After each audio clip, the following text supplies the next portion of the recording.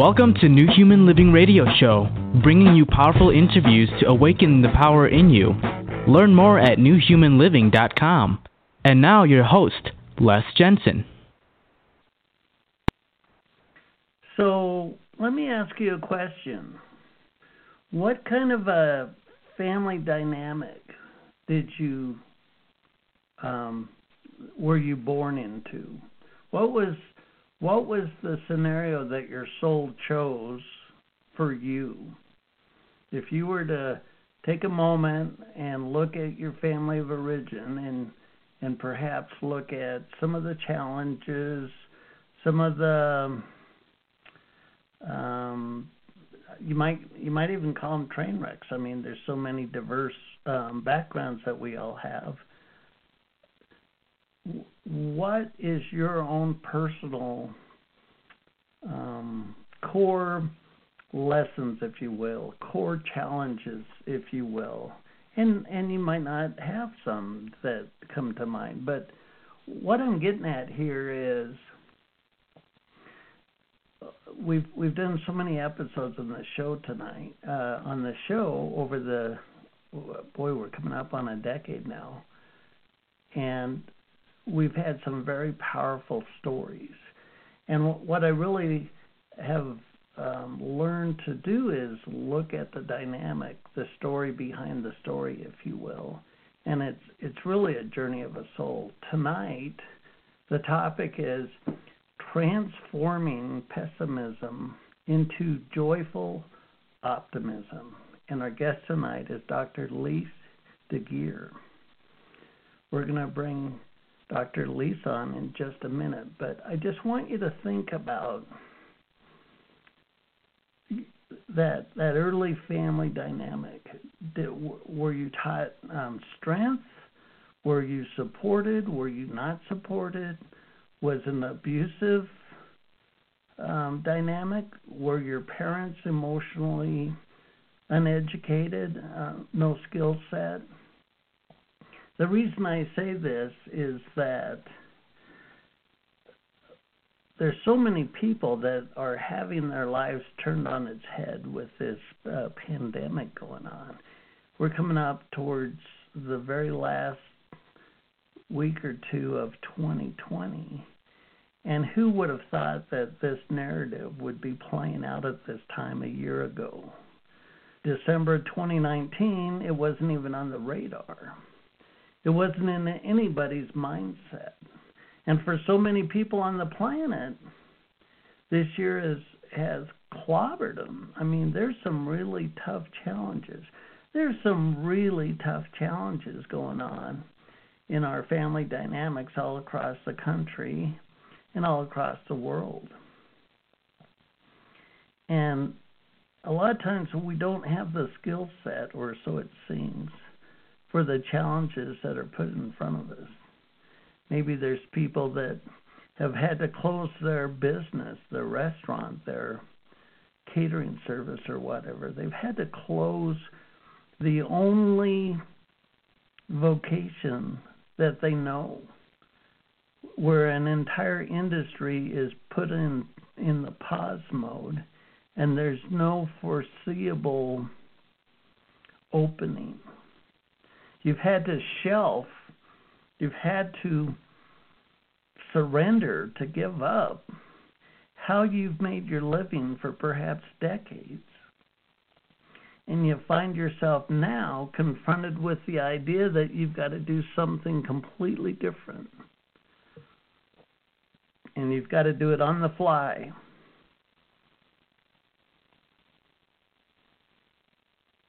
Ready or not, here it is. Wow. Tough stuff.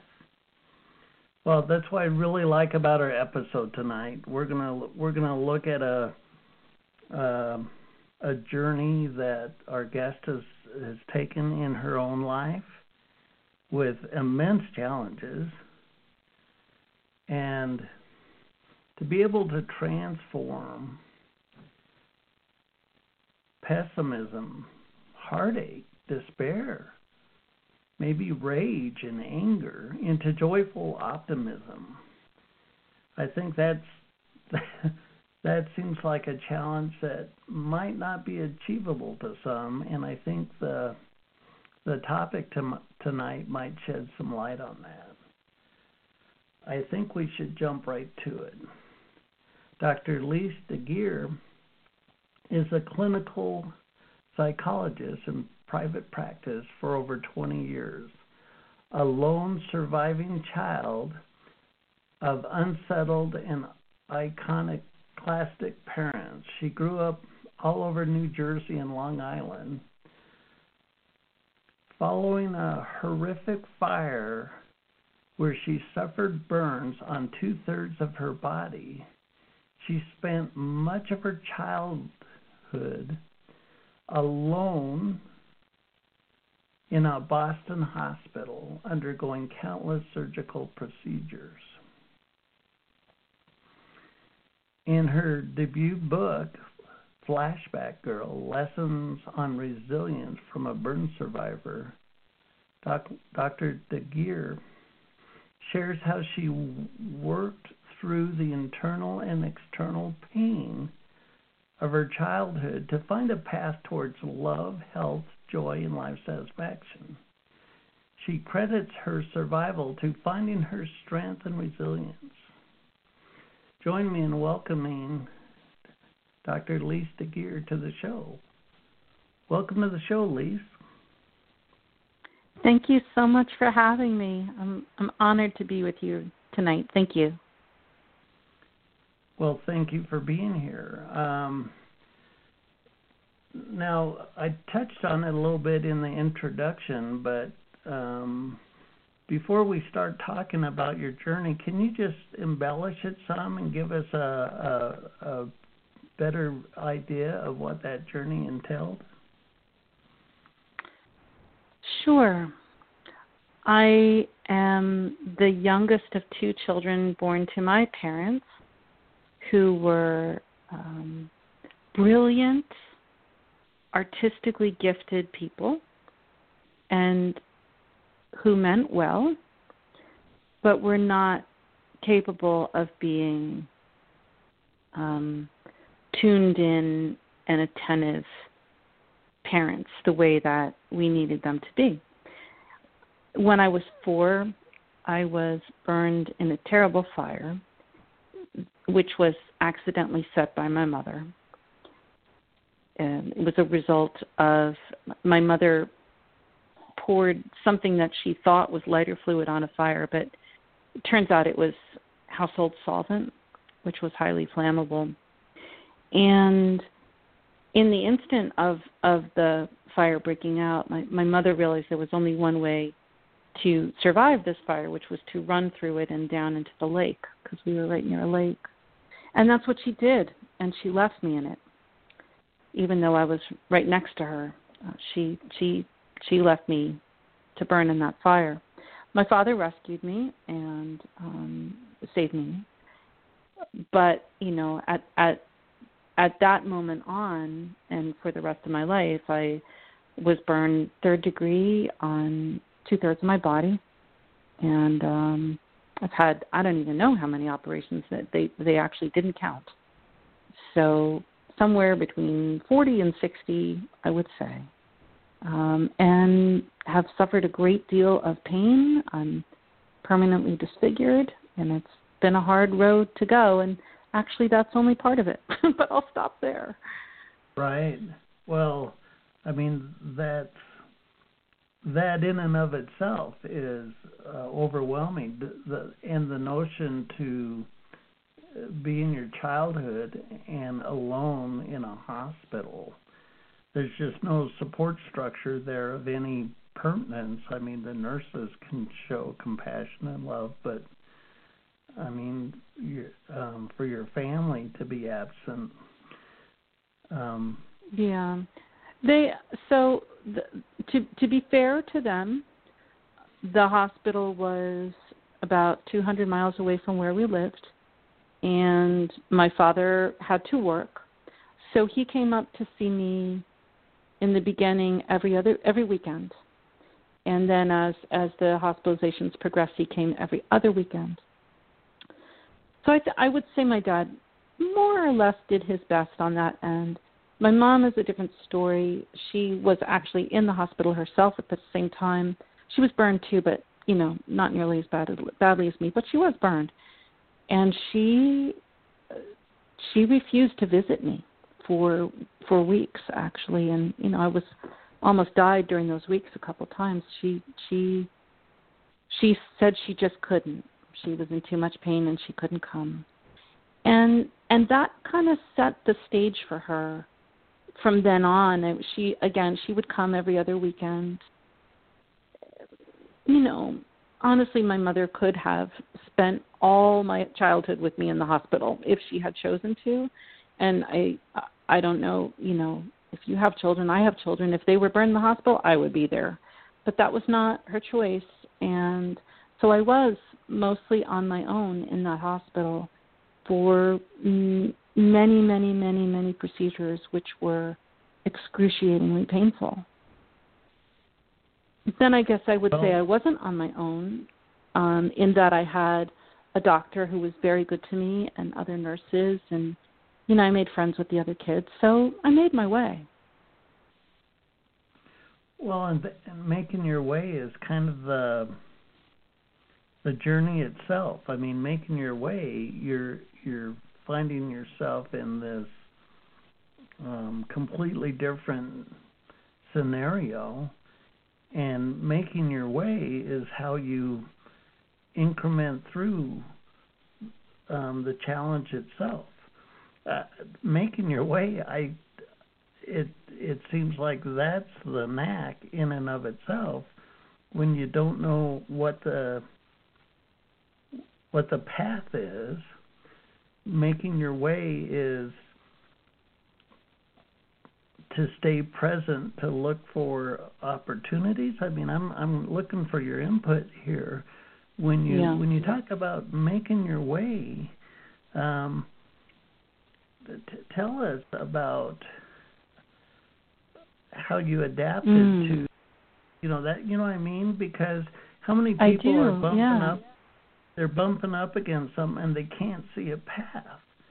And your phrase, making the way, it sounds like it's a one step at a time thing. Share with us your thoughts on that. So I guess I have two sets of thoughts on that. One is my recollection of being a little girl and what I meant by making my way. And then the other reaction is how I think about that in my work now as a psychologist, treating other people. So I'll start with the little girl part. So making my way as a little girl, I think often meant looking to connect with the people who are there. I tend to believe that there are many good people around us. Some people, maybe they're not so great. But I think that there are many, many good people around us, and I'm always looking for them. Right. And looking to make friends and to connect, looking to establish something with someone. As a little girl, it was so that people would help me or take care of me or just, spend time with me, right? And I think making my way meant sort of taking each day as it comes and trying to do that and trying to get through these medical procedures, which were truly excruciatingly painful, taking them one day at a time until I was well. Now, I just want to get to the second half of my thought on making your way. As a psychologist, when I deal with people who are in crisis, I think I bring very much a similar mindset of, okay, you need to get through this crisis one day at a time, 1 hour at a time sometimes. And a big part of that is going to be making sure you eat and making sure you sleep and making sure you get some love and talk to people and get whatever exercise you can and getting through each terrible day until they're not so terrible. Well, one day at a time, and I like what you said about looking for people, in that a lot of times, like in, say you've lost your job, or like I mentioned, your industry is collapsed, and your brain is going 9,000 miles an hour about what am I going to do? And you can get lost in your brain. But I really liked what you said about looking for the people that are, I don't want to put words in your mouth, that are right in front of you. Looking, you know what I mean? Because you were talking about that there were people there to help. But sometimes we can't see that if we're in a monologue in our heads. You know what I mean? Mm-hmm. Yes, I do. I think you're right. And many times when people are in crisis, they kind of retreat into themselves and their own worries, and they're not maybe seeing the good people around them that care about them or that can offer assistance or advice or just, a pat on the back. I also think that it is human nature to focus on the people we think should be there for us, and then to be upset if they're not. Right. So, for example, like with my family, my parents, again, they meant well. They loved me, but they just weren't really good at being parental, and in ways that had actually tragic results. And if I really just concentrated on them, I would miss the whole panoply of people who have been wonderful to me. I've had amazing friends. I had an older brother who, was basically a saint. There were lots of people who have been there for me, just not the ones you think maybe would be the people who'd be there for me. Well, and they have the wherewithal to see that. It's kind of curious. For a while, I really kind of looked at the dynamic of human relationships, and in the simplest sense, I mean human relationships, and to not get any more complicated than that. Because if I've worked in broadcast TV for 35 years, and I've seen every flavor of horrific story there is as far as humanity inflicting pain on humanity. And there's no genre that's safe from that dynamic. Parents being brutal to their kids, versus versa, spouses, you know what I mean? And I find it really curious. Like, I think people you meet in college are perhaps the most unique kind of relationship, because in high school you don't even know who you are. In college you're your own persona, and there's no history, if you will. And so when you talk about the people that were there for you, that were able to show up for you, that came from a aspect of your life that you weren't perhaps expecting it from. I mean, you talked about the quote normal expectation is, well, family members will take care of each other in that kind of a scenario. But for you, it came from the fringe, if you will, not from the core family dynamic, but from all these other threads. And what I really liked about what you said is to be aware of these people that show up, that have opportunity, support, compassion to share with you, and to have the wherewithal to be able to receive that. Because to receive the gifts of others, if you will, is not a truly prominent aspect of our human demeanor on this planet. Yes. Yeah, I have been blessed with so many really dear friends, and people, find it a little bit remarkable. At the end of, I've written about my experience in my book Flashback Girl, and at the end there's the acknowledgments page that everybody writes, and I write an acknowledgement to the doctors and nurses who cared for me, and therapists and people who helped me with the book, and then I have this whole paragraph where I'm like, I would like to thank every best friend I've ever had. And I list out name after name after name after name. And the really cool thing, Les, is that I'm in touch with, I think, all of them. And there's a lot of them there because I moved all the time because my family was really unstable and stuff. So I am just so lucky to have met a lot of smart and kind and giving people.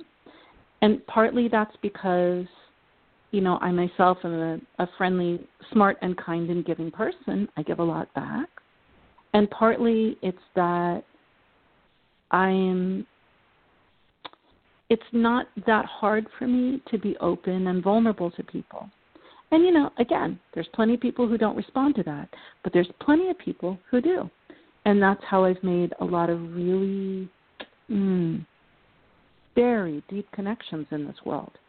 And those people, my family, every one of them, my first family, every one of them has died. And the people that I mentioned in that paragraph, every best friend I ever had, that's my family, That's my chosen family. Well, that's kind of what I was getting at is sometimes the powerful relationships in our life are from people that enter our life in the most obscure situations. But, part of me has to think that some of that was, a lot of times I like to take a step back and look at like soul contracts or soul agreements that people will be there for each other. And it's not always based on good things. For myself, I went through a train wreck aspect of my life, and there was my boss.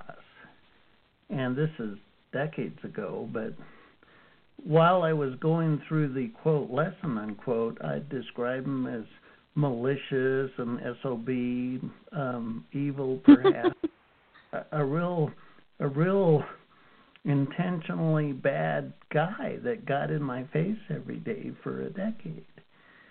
And now I would add one more attribute to his description. He was my angel. He was my gift. Oh, wow. In my life because he cracked me open. He put me on the couch. I had so much emotional baggage, junk in my trunk, if you might say, and I was not cognizant of it, and I was loading more and more up in my psyche, and my health was going downhill, and my ability to show up in relationships was diminishing, and that little SOB was such a diligent angel in that he poked my buttons every day. He got in my face, he got under my skin, he gave me crap in such a consistent and malicious way that I had nowhere to hide. And I realized that it was him that got me on the couch, and then I had the cosmic 2x4 cracked me open like a bug hitting a windshield, and my life path changed completely and totally because of that cantankerous old SOB. And I realized now I had a soul contract with him for him to be the tyrant, and so when you describe these people coming into your life to and provide support for you. It makes me wonder if some of that was like soul agreements, that because if you look at your life dynamic, you're in a hospital by more or less as a child with immense pain and countless surgeries. I mean, what a life path. And then you talk about these very precious people. How do some of them kind of strike a chord with you as far as, they showed up at the right place at the right time kind of thing? Absolutely. So I'll tell you one story that is what's come to mind as you say that. And in order to say the story, I have to say a preface, and the preface is very sad. So my older brother, Mark Emile Deguire, was, for all my childhood, my favorite person. He was, as difficult as my parents were, Mark was that wise. And as neglectful as they were, he was that attentive. He was a super older brother, very supportive and kind, and took really good care of me. I will often say Mark was my best parent. And he really was. But he also had a lot of problems.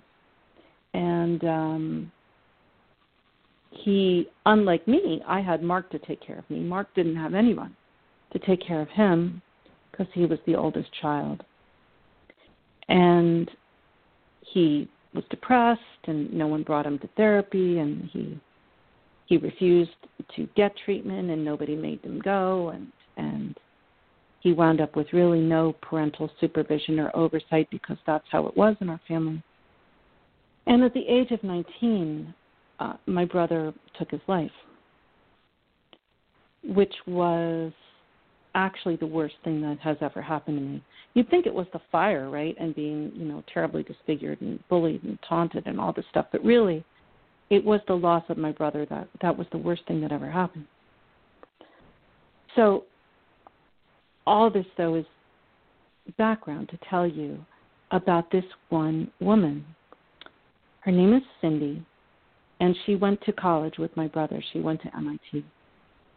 And I had met her the semester before my brother took his life. My brother took his life at MIT.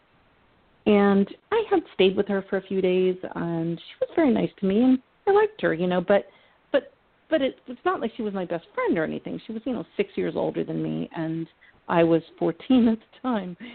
Anyway, after my brother died, my father and I drove up to MIT to get his things, and we were in the dean's office, and I guess somebody told Cindy that we were there. And I will never forget the sight of Cindy running down the MIT corridor, arms outstretched, running to me.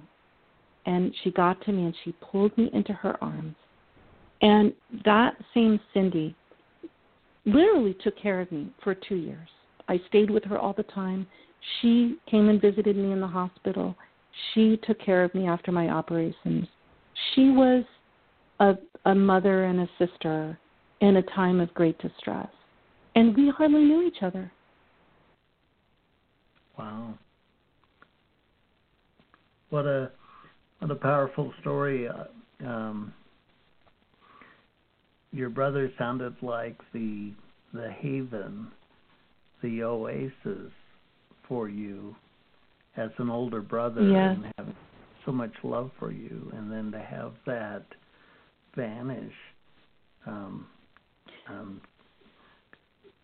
losing somebody that we're so close to, especially with that kind of a bond, that's tough stuff.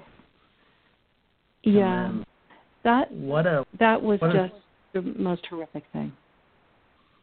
And then for Cindy to swoop in there and in her own way provide, I don't want to put words in your mouth, but to become another oasis, another refuge, if you will, compassion for you as you're going through this at, 14 at the time? Mhm. Yeah. And she was 20. It's funny because to me, she seemed so much older, but she was 20. And actually, I think she was 19. And she just kind of devoted herself to helping me for a couple years until I was a little bit more back on my feet. But yeah, the loss of my brother was the hardest thing I have ever been through. And, as a psychologist now, of course I have clients who suffer deeply with depression and some with suicidal thoughts. And that's, I think, part of my journey now is to be the person who's there for people when they are going through those very hard times and say, look, again, back to what we were talking about before, one day at a time, get through this day, and then we'll get through the next one. And then the next one after that, and sooner or later they'll get better. Right. Well, it's for me the I don't know what to call it. The story of stories is to be in the darkness and not know, and just not know. Maybe to the point of feeling hopeless or feeling despair or perhaps even rage or anger about the condition or circumstance that you're in. And then to go from that point and to push through to make your way out of that and then get back on your feet and restore your sense of passion for life, restore your sense of gratitude, infuse some thankfulness and happiness in that. That's the stuff. We've had countless shows on this radio, and it's the transformation of our human condition. I mean, if you look at humanity collectively now, what 2020's really showed me is how some people are so engulfed in fear, they're really addicted to fear. I mean, it's like a rat in a cage pushing that bar, and they just can't stop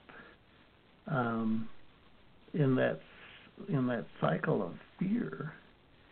And then throw in despair and hopelessness of perhaps losing your job or losing the business or going into debt, or suicide rates are up now, so loss of people close to you, and this is tough times. This is some pretty tough times in our human narrative. We talked a little bit about examples of this in the past, like World War II or whatever, and this is just kind of different in its own way in the many different facets of how people are unexpectedly finding themselves bumping up against just really significant challenges.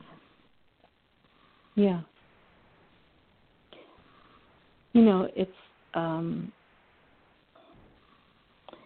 It's funny to me, and one would say there aren't coincidences and things, so I'll just go with it. I wrote this book last, the story of my life that we're sort of been talking about tonight, and it's called, and I wrote this book 3 years ago, not during this pandemic, not during 2020, it was 3 years ago, but the title of it has always been Flashback Girl, Lessons on Resilience from a Burn Survivor. And then the book was released this year. And this year has every radio show you hear or article, every other one, resilience. It's the word you're hearing again and again and again because everybody's clawing for it, looking for it. Like, how do we get through this time? It is. I myself have never lived through a year where everybody is struggling. Everybody. There's nobody having a good year. Maybe some people's years aren't as bad as others, but there's nobody having a good year. So, right. Well, it's interesting how I was able to get this message out now. Yeah. Hindsight's 2020. Oh, sorry. right. We'll never say that statement the same way, will we? Right. Uh-huh. What's the new mime? And then everything went 2020, and everybody knows what that means. Yeah. Well, now let's take a step back and just reapproach this, because we've talked about making your way and looking for and recognizing people that are in your life that are offering help, and to realize that you can take them up on that help and take them that one day at a time.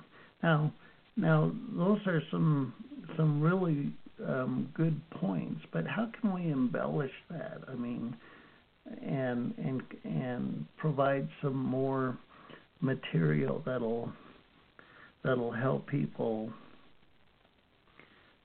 look at their situation in a more optimistic way. Yeah. So again, back to this word resilience that everybody's talking about this year and trying to understand and trying to develop more of in themselves. I do a fair amount of speaking about resilience and what it is. So it's defined as the capacity to bounce back from adversity. And there's a lot of different things that seem to go into being resilient or not being resilient, and some of them we can't control.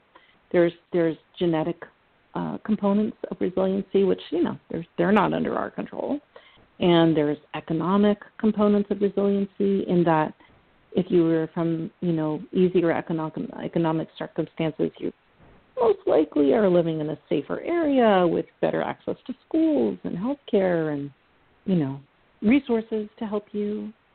But then there are some aspects of resiliency that they're cognitive. They're mindsets. They're things in our own head that we can work on. And you don't have to be rich, and you don't have to be, born a certain way in order to develop them. So those are the things that interest me most of all. And I came up with a mnemonic for those. It's goals plus M&M. And the G stands for gratitude. The O is for optimism. The A is for active coping. L is for love. S is for social skills. And then M&M, and that stands for meaning making. And all of these are, I can go into them or not depending on how much time we have, but all of these are mindsets that people can work on improving for themselves. There's things you can read, articles and stuff like that. There's therapy. Therapy can help a lot with all of this stuff, believe me. I know I've been in a lot of it, and I do a lot of it. But these are ways that we can improve our chances of improving our own lives. Right. Well, what comes to mind is a common attribute of the masculine archetype, men. Men tend to be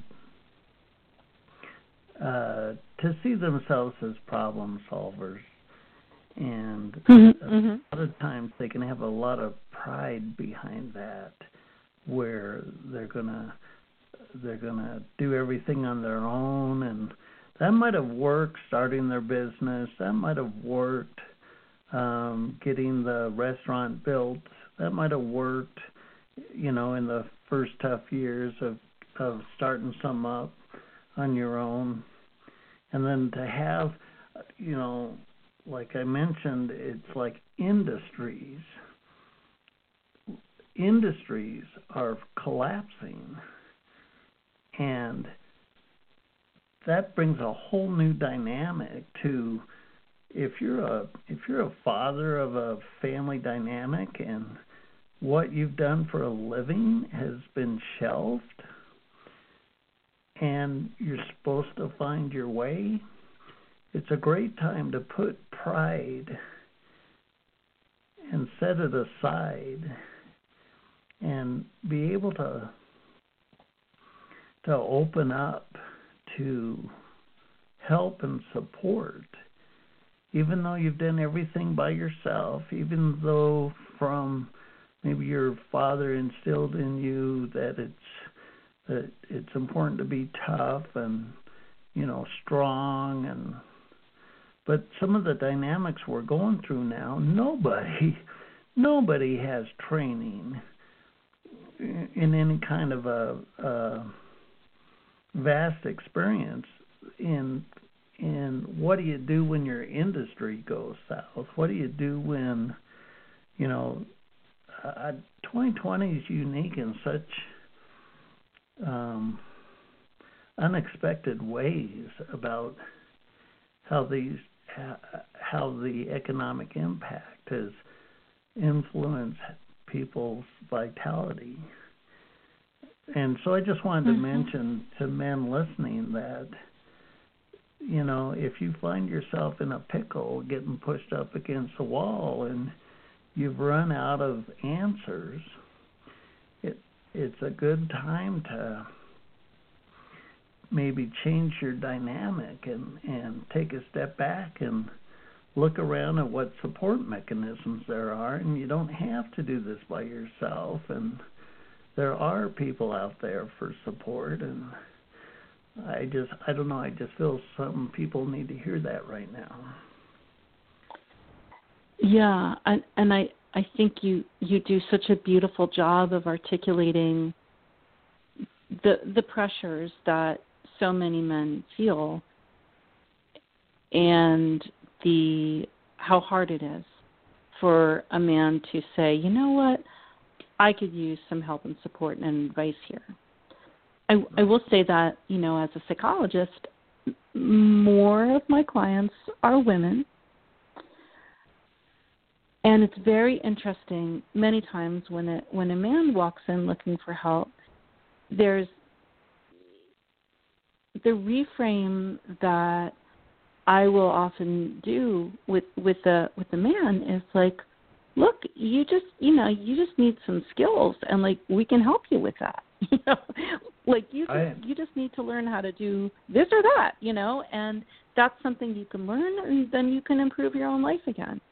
And most of the time when getting help is reframed into learning something new that they can use, a man is all in.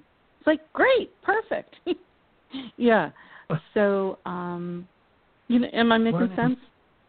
No, yeah, you're making great sense. I mean, I like how you couch that in that learning a skill. Boy, that's an action item. That's something I can work on tonight. I can read. I can go online. I can learn to recouch it as learning a skill. I really like that. Right. I mean, for me, emotions, certainly emotions clobbered me, and I had no mental awareness that emotions were folding me over and crushing me. I did not know that I had this emotional component in my psyche, and it was squeezing me, it was compressing me. My body was starting to revolt, and I was getting ulcers and had digestive tract issues, and I didn't allow myself, I didn't even know to know that what I needed was to vent and let go of some of the crazy-ass feelings that I was having. I didn't have any skill set with that. My dad was a World War II vet, and you just suck it up, boy. Yeah. And what cracked me open was the first moment I allowed those kind of emotions to come out. It scared the shit out of me. I'm like, what the hell's this crap in my psyche? And where has it been? Because I didn't know it existed, and all of a sudden I'm having these tempest of feelings, of emotions. And in the first few episodes, it was a pretty scary thing. But now I recognize that my emotions they're really on my side. They're just telling me, they're showing me how I see myself as I relate to my situations.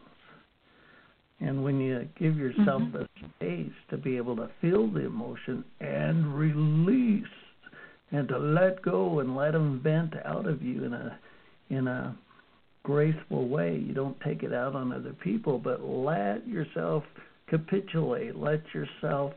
Give yourself the space to let go and let those emotions out. Because if you try to hold them all inside and navigate your problems and come up with, you're kind of setting the deck against yourself. Well, and, men, generally speaking, in our society are raised to be tough and strong and in control and showing mastery. So that usually translates into teaching little boys to be tough and strong and not be vulnerable and not show their feelings, to the point where a lot of boys, lose sight of the fact, as you're saying in your own way, of the fact that they even have feelings, let alone what they are or what to call them, or that it's okay to have them. Our society, I'm not saying where it's all bad or something, but we do some damage in the way that we raise boys emotionally, I think. And I think, many people say that, yeah. Well, let's flip it over to there's a lot of women going through struggles. What are some of the, common snag points, common ways that they kind of get in their own way? Shed some light on the feminine side of going through these kind of struggles.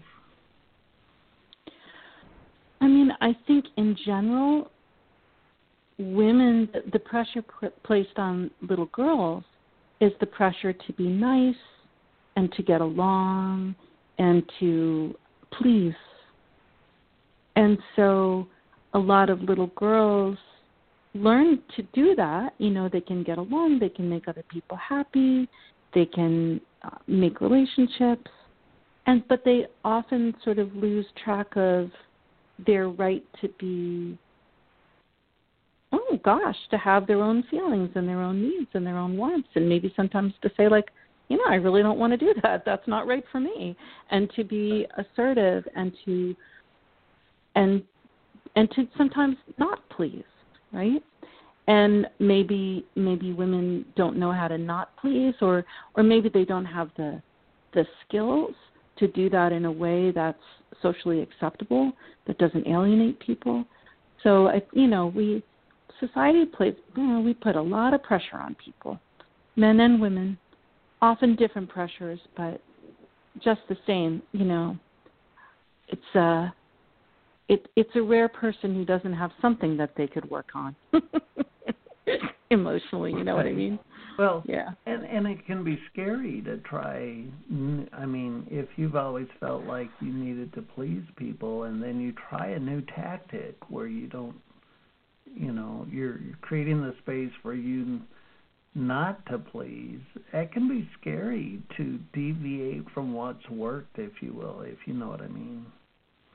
Oh, absolutely. Yeah.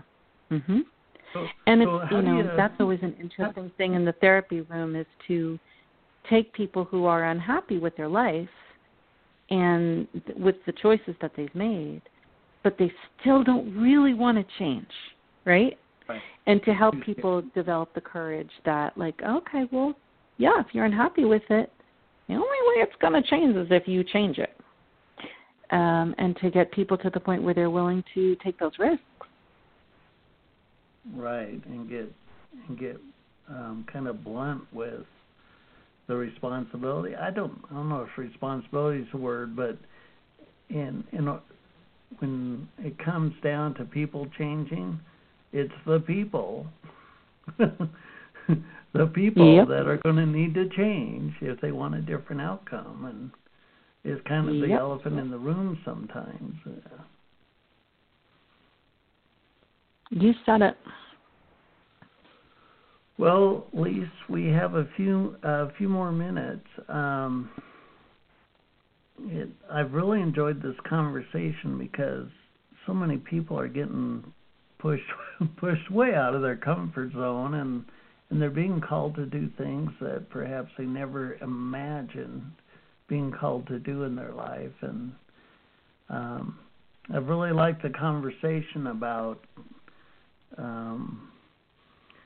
making your way and one day at a time, and some of the other aspects we've talked about.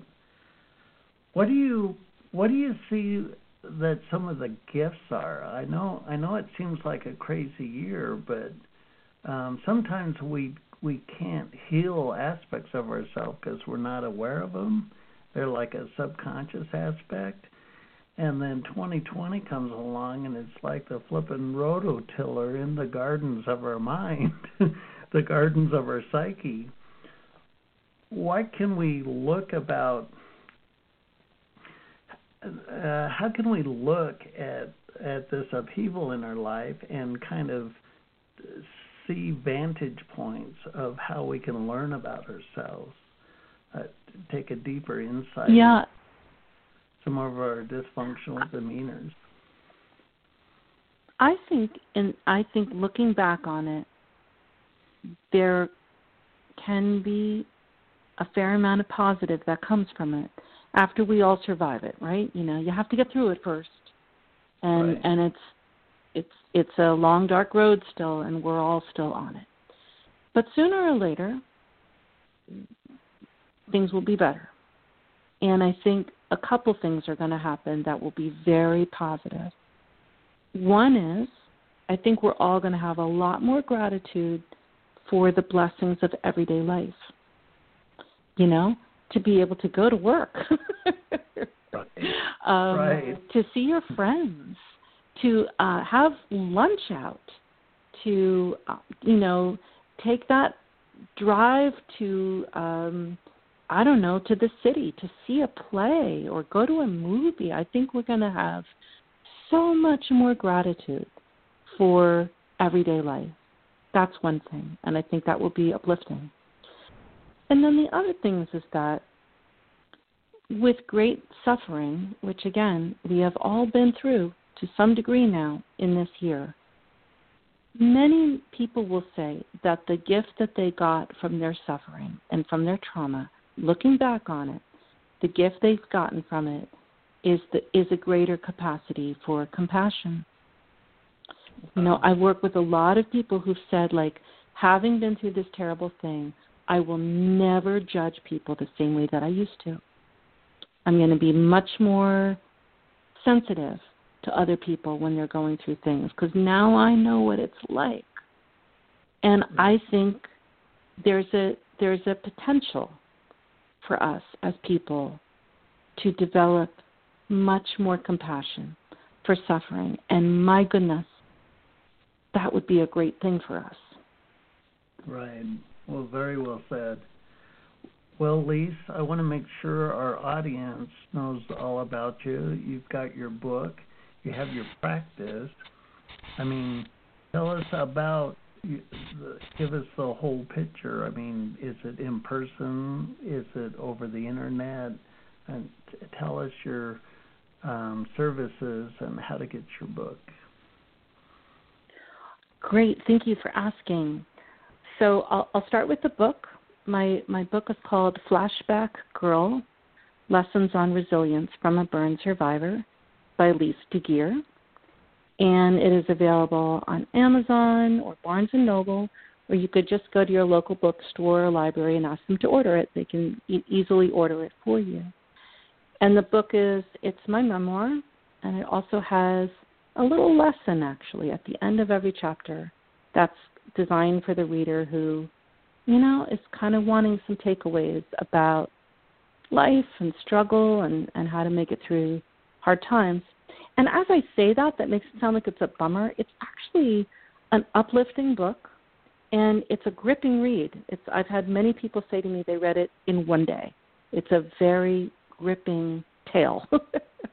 So Right. If you like a good page turner, go for it.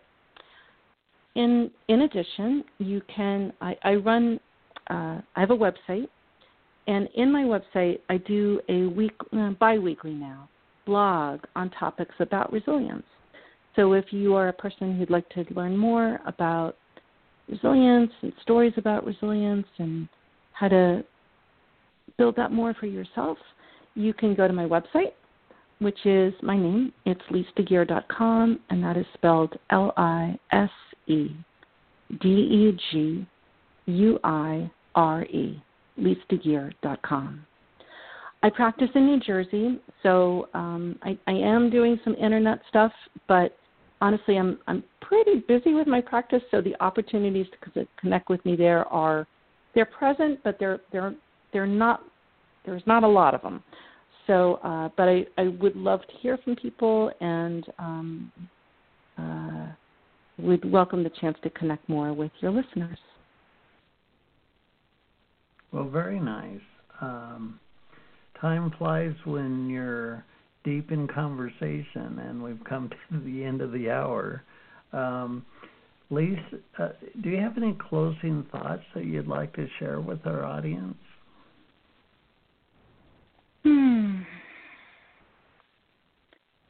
Well, I suppose it's maybe a little reiteration of what we've already been talking about, which is that, I am well aware that everybody's suffering right now. Me too. I'm about to have Christmas. Neither one of my daughters are going to be home. I'm a little bit heartbroken about that, honestly. There's a lot of loss going on right now. And hopefully there's comfort in the fact that we're all doing it. We'll all get through it. There's a light at the end of the tunnel. And there are gifts in the suffering. That's what resilience is being able to get through things, learn from it in a way that actually improves your life. And that is possible. We can do that. Very nice. Well, Lise, I want to thank you for being with us. I've thoroughly enjoyed this conversation. Thank you. Thank you so much. It's been such a pleasure to talk with you, Les. Thank you so much for having me. We've been talking with Dr. Lise Deguire, and the topic tonight has been transforming pessimism into joyful optimism. Now, she just said that there's resources that can help you get through this. There's people that offer resources, and she just mentioned that she has a blog that talks about resiliency. I think she said bi-weekly. So if you're going through some tough times, and resiliency would be a nice attribute to put in your strategy, go to her website and sign up and listen to her blogs about resilience, because if 2020 is calling us to show up in so many new ways, and you as a listener have shown up. Here you are now. You've listened to an episode, and hopefully you've gotten some tips from this episode. You could have been doing something else. You could have blown this off, but here you are now. You showed up for yourself. So I want to applaud you, the listener, for showing up for yourself. Hey, Merry Christmas, Merry Christmas, Merry Christmas. I know it's a crazy Christmas. It's kind of an insane time here on the planet, but I just want to wish you a Merry Christmas. It's my pleasure bringing you episodes like this. I just love it. It makes me feel wonderful. I'm your host, Les Jensen. As always, a pleasure. Until next time, thanks for listening. This has been a New Human Living radio broadcast to bring your soul's inspiration into effect and live your life wide open. Check out our host, Les Jensen's latest book, Citizen King, The New Age of Power, at newhumanliving.com. Thanks for listening.